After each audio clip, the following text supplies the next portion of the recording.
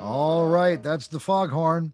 Welcome to the Cavas Ships podcast, where we try and cut through the fog and murk, shine a bit of light on naval and maritime issues of the day. I'm Chris Cavas. And I'm Chris Cervello. Coming up, 15 months after the disastrous fire aboard the USS Bonhomme Richard, the U.S. Navy finally released its investigation into the matter. The report is scathing in its recitation of deplorable events and actions, all leading to the loss of the ship. We'll discuss the findings, as well as where the Navy goes from here, with journalist Sam Lagrone of USNI News, who were the first to report in depth on the investigations. But first, a quick roundup of naval news around the world. Well, as we said, the U.S. Navy on October 20th released its long-anticipated investigation report into the July 2020 fire that effectively destroyed the 41,000-ton assault ship Bonhomme Richard at San Diego.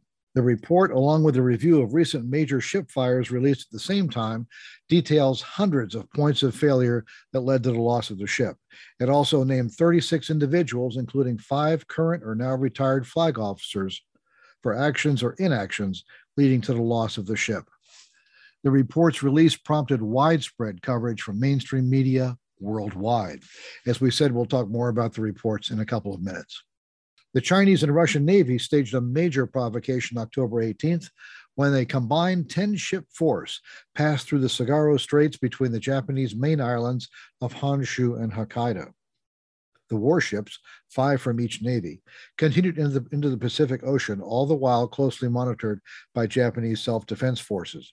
It was the first such Chinese or Russian military passage through the straits, which are only 12 miles wide at their narrowest point, although the center of the straits is considered to be international waters.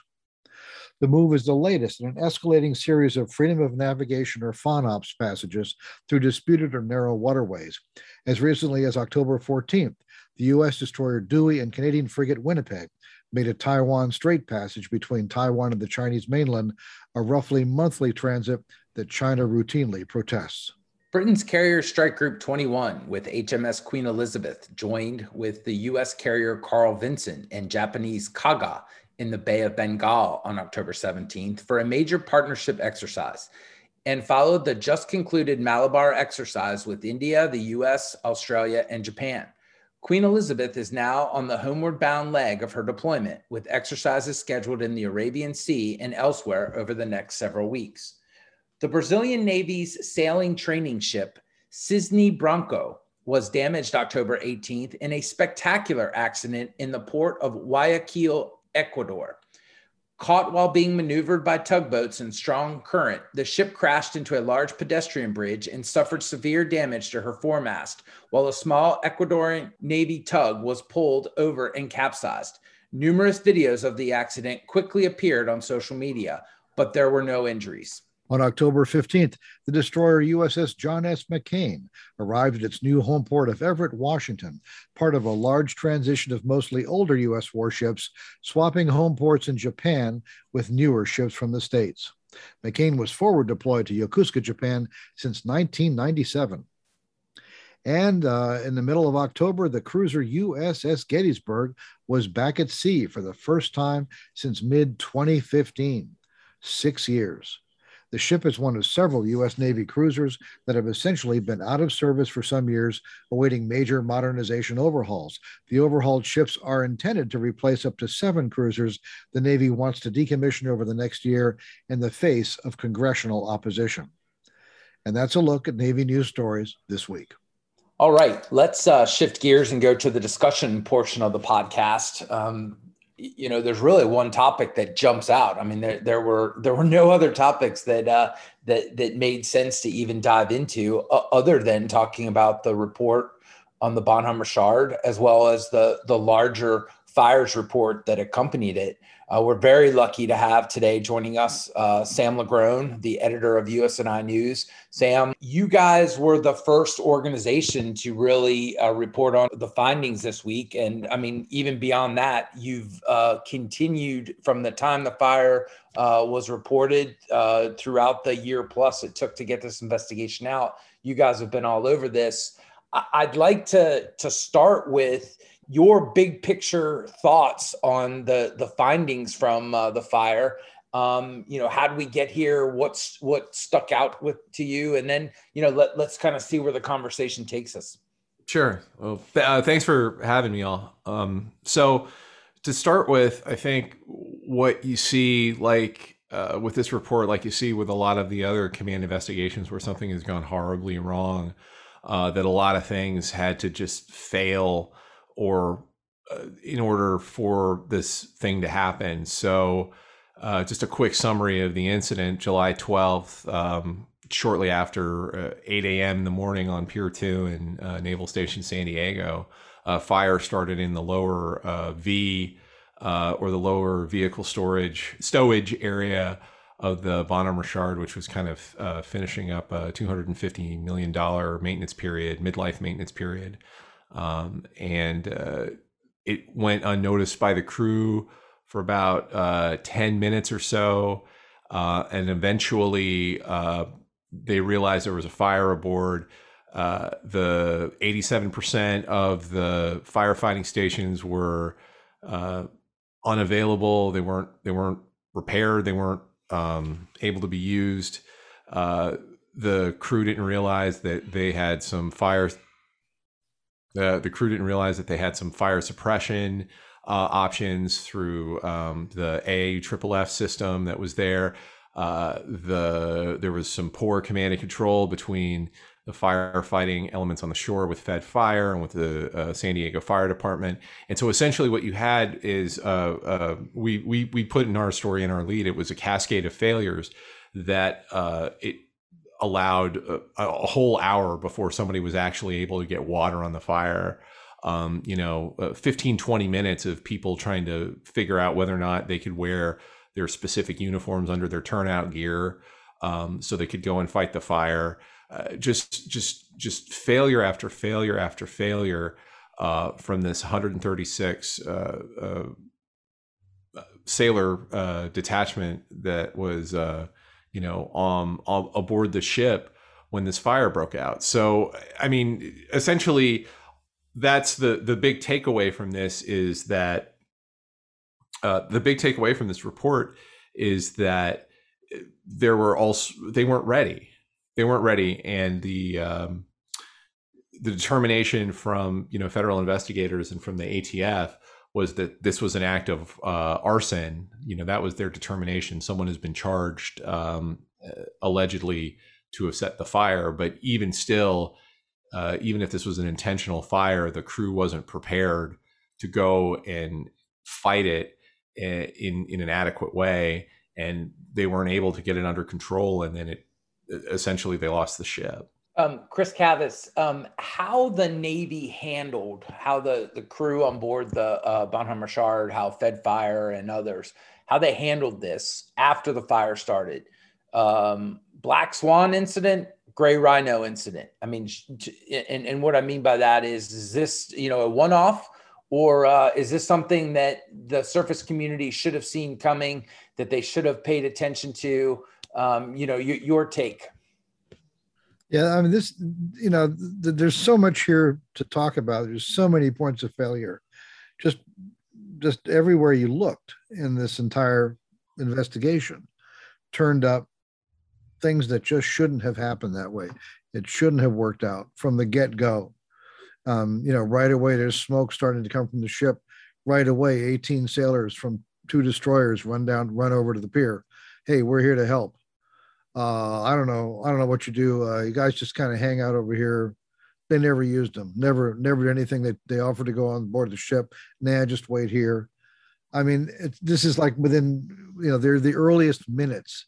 The CO showed up on the pier. He was home, which is fine. but he was called, but he arrived on the pier, and the XO arrived on the pier, but they never took charge of the fire. Nobody was in charge of this. Nobody was there was no points of command from the get go. It's just astounding that over and over and over, people just didn't react. They weren't ready for it. They didn't know what to do when it happened. They continued to not know what to do what was happening. It's astounding.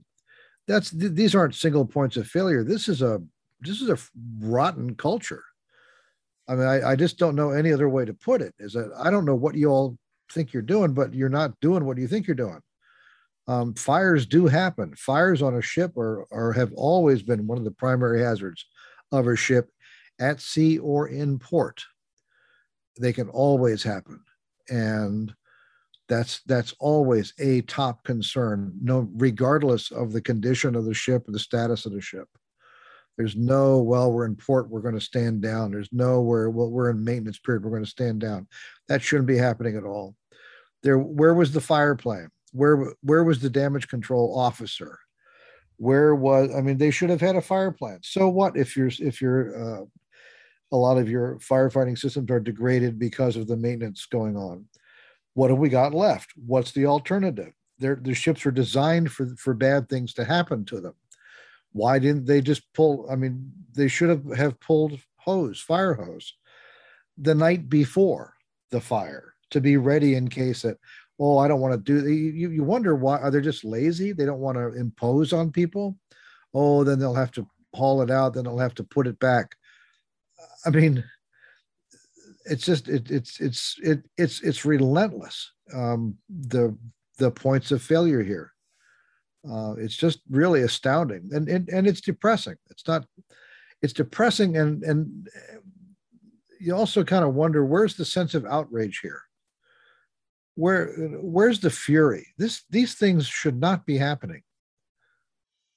I mean, the Navy tried in the earliest days when the fire was still going on. They were diverting from the mistakes that were continually being made and were clearly being made to talk about, our brave sailors are coming down here trying to fight the fire. Well, that's nice, but that's not what we're talking about here. This fire shouldn't be happening. And why is it still burning? It's not supposed to happen. I mean, when you get down to it, it's simply not supposed to happen. There should be multiple layers of failure here. And that's the big takeaway. Sam, in your reporting on the findings of the investigation, and then the folks that you've talked to in addition to the investigation, how do they feel that they've got their arms around the issues that caused the failures, and that, as the VCNO put in his letter at the top of the investigation, that this will be the last such incident across the Navy? I mean, do you feel like the Navy's got their arms around these issues? That's a great question. I think when you go and talk to the VCNO, so he did a press call that we were on yesterday, Admiral Lesher did. And one of the things that he stressed was that we need to be able to communicate to sailors that what is the essential things they need to do while they're in a ship in port. So if you think about this, the report on the command investigation and the major fires report, where they looked at 15 fires that occurred between the 2012 loss of USS Miami due to an arson fire to now, they evaluated all of those, and they found a couple of common through lines. Was that most of these really dangerous fires happen while a ship was in maintenance. And so you have a different mentality, as opposed to, we're on a ship on patrol doing our war fighting thing, and where that damage control, gene is kind of baked into everything that they do, as opposed to the maintenance component of it, where you have smaller duty watches, so they were on a 6-section watch on Bonhomme Richard when they were in the maintenance yard, which means their crew of 1,000 was split across 6 different duty sections. So there were only about 130 people aboard when that was happening, which is fine. I talked to some sailors who were in maintenance who did 3-section duty watches, and then they, so about 300 or so sailors for a ship that large. And then they hated it because you could never get a weekend. But that's fine, especially considering you've got a ship that's been in for almost 2 years of maintenance by the time they pull into the pier.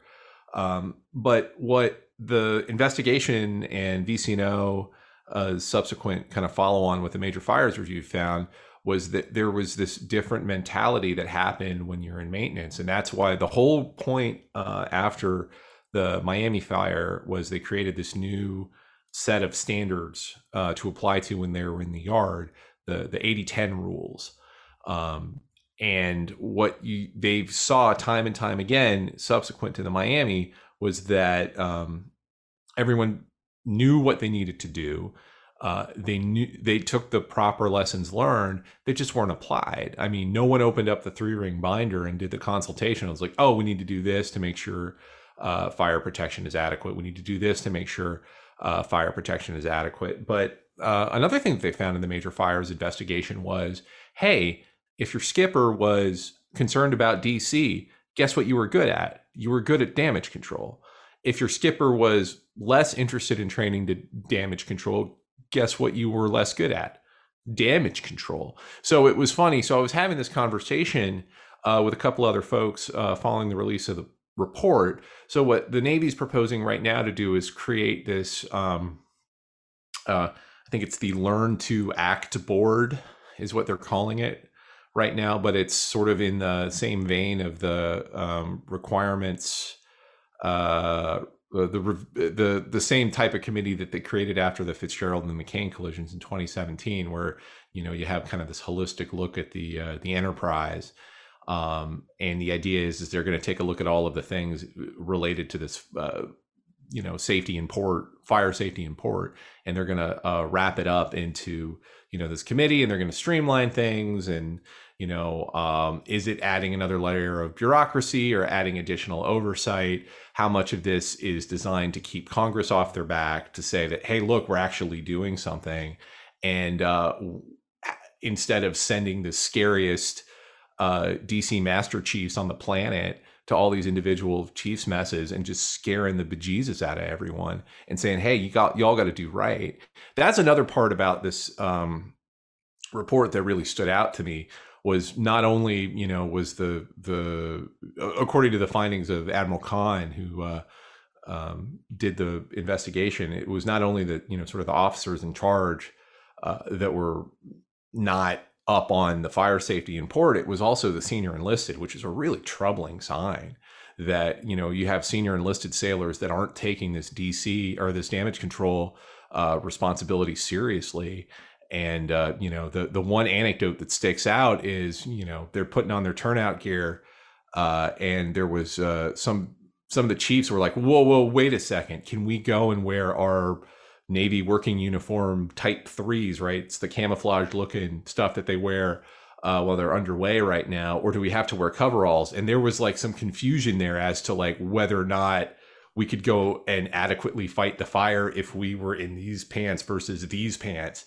And it's just like, again, this conversation is really tough to condense into like 20 minutes because you don't even know where to start. But I think it needs to come down to how do you ensure that the skippers of these ships, the XO and the CMC take this stuff seriously when you're in port? And that is the solution that I have not seen in any of these investigations. Like, how do you go and impart that? Is that going to be able to come in from the top down? What other work do they need to do? I'm not sure, but I think that's the real thing that stood out, was just the people just didn't understand what to do. And in this particular instance with the Bonhomme Richard, didn't seem to be a priority from the command triad. Chris, when you look at this, you saw all the levels of accountability and the people who were pretty direct stuff. So-and-so's conduct directly led to the loss of the ship. But how high did this go? when you were reading, there's 36 individuals named in here. I guess the highest ranking person that they called out would be the SWO boss at the time, Admiral Brown, Vice Admiral right? Rich Brown. Yeah, and so I mean, ultimately, his job is to man, train, and equip the ships in the Pacific Fleet. And if there was a major training deficiency, vis-a-vis damage control, sort of the buck stops with him and all the people up to him. Whenever I see 36 people that they spread accountability around to, it's sort of and I'm stealing from people that I've read on social media and others, but it struck with me, if 36 people are responsible, then really nobody's responsible, right? So, I mean, it ultimately is the captain of the ship who should have ensured that his crew was properly trained and that the ship had all of the tools that it needed to be able to respond to this type of fire. The fact that it burned for 4 days and the fact that people didn't know what uniform and all the other details that have come out in the reporting and the investigation, they're interesting. But at the end of the day, I think it's on the captain of the ship. But what I take away from this bigger picture is I worry that this is the latest example of an organization that is rotting from the inside out. When you heard the anecdotes from the ships that were fired on off the coast of Yemen several years ago, the Nitsa and others, they never thought it could happen to them. I'm sure that the sailors on board USS Bonhomme Richard never thought that they would have such a conflagration that they saw on that day in July. Somehow the Navy needs to get its arms around the lessons learned from what happened off of Yemen, the lessons learned from the ship collisions, the lessons learned from Bonhomme Richard, and make sure that the big things stick. We can't be here in another 3 or 4 years with the same sort of, hey, the half-life of these lessons was 3 years and we forget all this and we're right back to the bad behavior that caused this to happen. I'm satisfied with the work that was done in the investigation. It's very thorough, but the proof will be in how well these lessons stick. And I roll my eyes, Sam and Chris, on, learning boards and bureaucracy and things like that. Because that is to make the folks on the third deck and on the Hill happy. But I mean, at the end of the day, this is 05, 06 and E7, E9 leadership that has to make this stuff not occur. I have a question. Actually, for you, Chris, you were on the inside of a lot of these decisions over the years, trying to deal with essentially bad news and how do you deal with it from the Navy's point of view. It took 15 months for these reports to come out, 15 months after the fire. It's hard to, in a service where the leaders are constantly talking about we need a sense of urgency, we need to move. You kind of wonder, okay, 15 months, that was a pretty long time when you get down to it. It took you that long to figure a lot of this stuff out. The CO was never relieved. The commander of the ship, who comes out pretty poorly in this report, also presided over the decommissioning ceremony. And then there's the media rollout itself. Was this okay as far as you're concerned? In terms of, they had to do their congressional notifications, and they seemed to have been some indecision about how exactly to put it out, and we're going to release the reports themselves. In the end, they did. But from the stuff that you've understood, what's your impressions of taking 15 months to put this stuff out, and then finally coming out the way they did? Yeah. So, I'd be interested what you guys heard as well. But what I've heard is that there was a concern that if they acted too quickly and put out something too quickly and didn't give it the attention that it needed, then the lessons learned wouldn't stick, and that it would just sort of be like water off a duck's back, and the fleet would go back to business as usual. That those that jumped into this investigation realized very quickly that there was a failure at many levels, and therefore the fleet and the TICOM and the DC leadership really wanted to drill into the big picture things that got us here.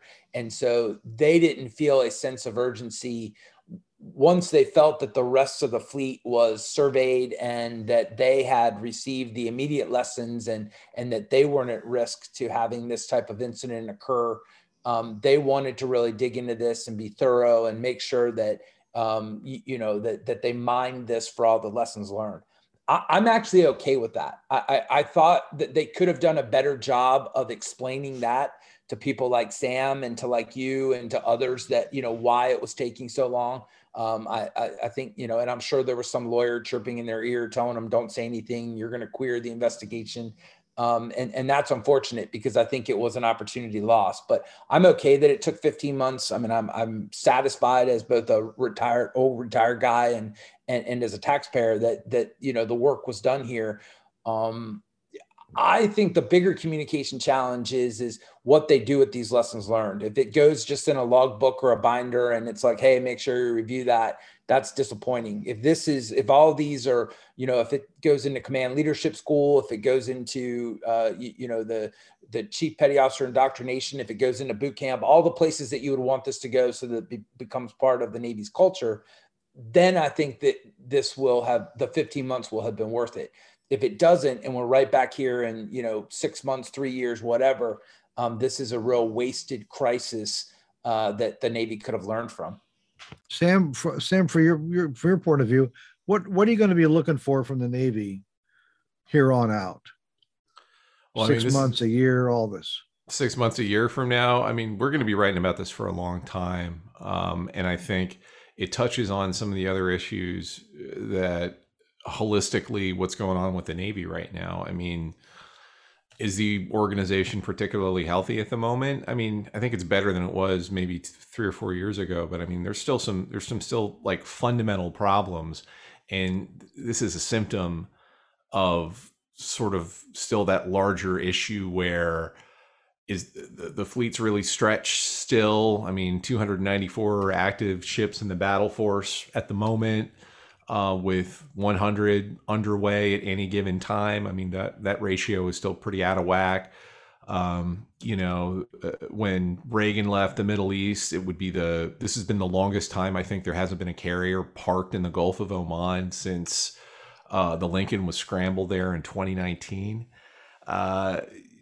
There's a huge challenge coming in the Western Pacific in terms of operating ships out there on a pretty high tempo and a pretty high level of effort, I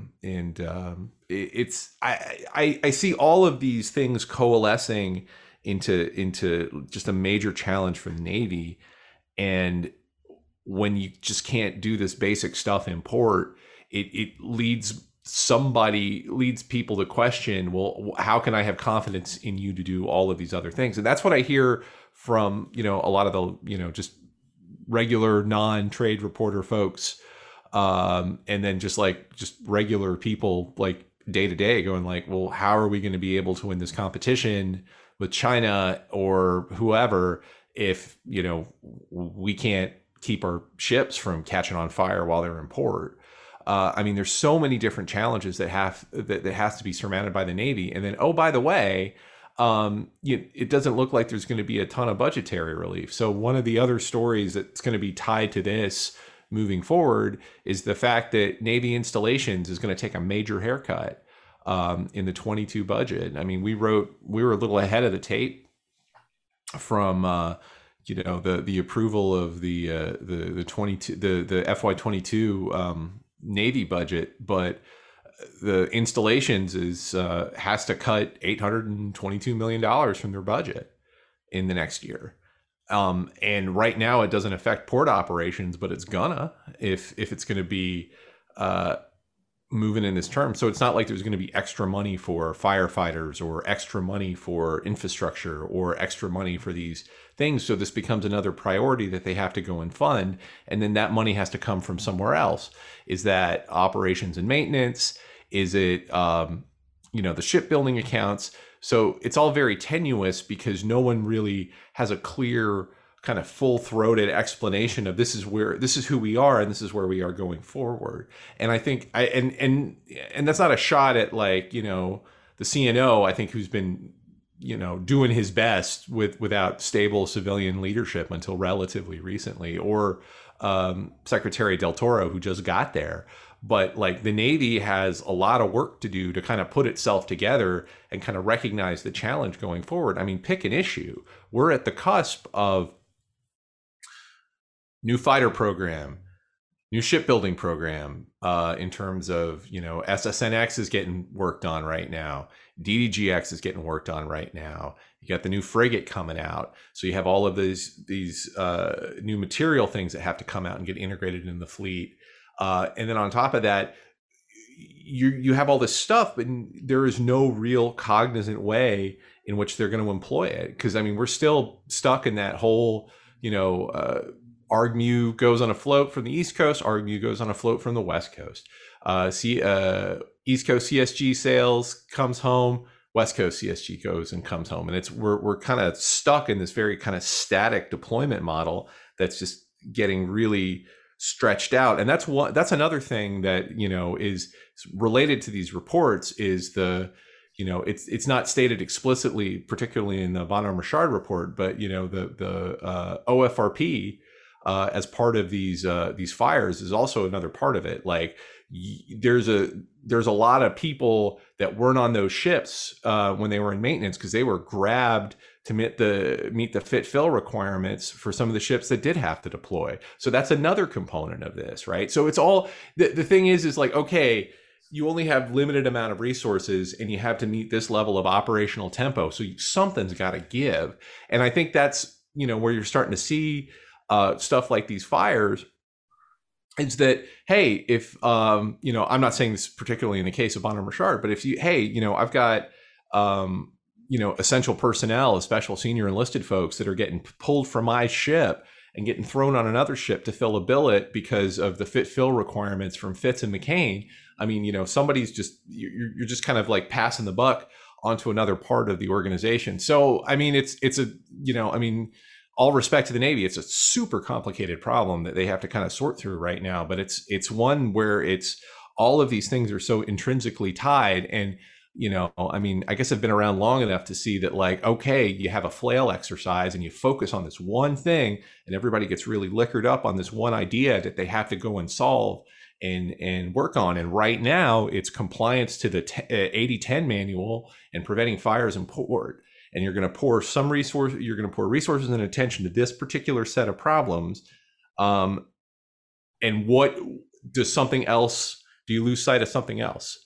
And this becomes everybody's focus right now because, you're dealing with hundreds of congressional inquiries, and Garamendi and Courtney, I'm sure, are working on a joint hearing right now before the HASC where, they're going to ask all sorts of pointed questions on ship maintenance and fire prevention in port. And then, something else is going to come up, and it's just on and on and on and on and on and on and on and on and on. There's just no end to it, Sam, but we're going to have to call an end to it here. So, Sam, this has been a great talk, a great discussion, and always good to have USNI News on, truly. You guys are out there beating the bushes every single day like nobody's business. So good for you. You got a great perspective, and thanks for being here. Appreciate it. Thanks, fellas. Now hear this. Now hear this. All right. As my good friend Chris Cavas would say, you know what that means. On this week's Squawk Box, Chris Cavas has some thoughts on the von Orme-Richard fire. Well, it's hard to know where to start, or end for that matter, in considering the von Orme-Richard fire and what these reports have found. To say the least, the findings are disturbing. A crew completely unprepared to deal with an in-port fire aboard a ship still in a major maintenance state, a shore-based support establishment unprepared to handle the fire from its earliest stages, all driven by ineffective oversight from multiple commanders and authorities. Although arson is listed as the cause of the fire, it really doesn't matter. As far as the Navy should be concerned, a fire broke out, and then what happened? Never before in the 246-year history of the U.S. Navy had a fire broken out aboard a warship in a major base and burned for 4.5 days. The ship and the $2 billion plus investment it represented is lost. One of the recurring findings of the investigations is that in the aftermath of the 2012 fire and constructive total loss of the nuclear-powered submarine Miami, another event without precedent, the many fleet-wide lessons learned and corrective procedures to be implemented were forgotten or simply ignored. The Navy paid great attention to the Miami fire, but the most recent investigations show that many sailors and their command authorities simply went on with a business-as-usual attitude. It makes one wonder, what does it take to get the Navy to change a culture that clearly has fundamental systemic problems? Well, I don't know. Despite all the attention paid this week to the Bonhomme Richard fire, all the verbiage and all the hand-wringing, I wonder how many of those lessons will stick. I don't like to admit it, but my gut feeling is the worst is still to come. Yeah, something tells me we're going to be talking about this for a long time. Well, that does it for this week. As always, our thanks go out to Vago Muradian for his support, as well as to the Fincantieri Marine Group and Huntington Ingalls Industries for their continued support of the defense and aerospace effort. And be sure to follow us at Cavas Ships on Twitter. And remember, this podcast is available on iTunes, Google Play, Heart Radio, SoundCloud, and Spotify. I'm Chris Cavas. And I'm Chris Cervello. Thanks for listening, and bye-bye.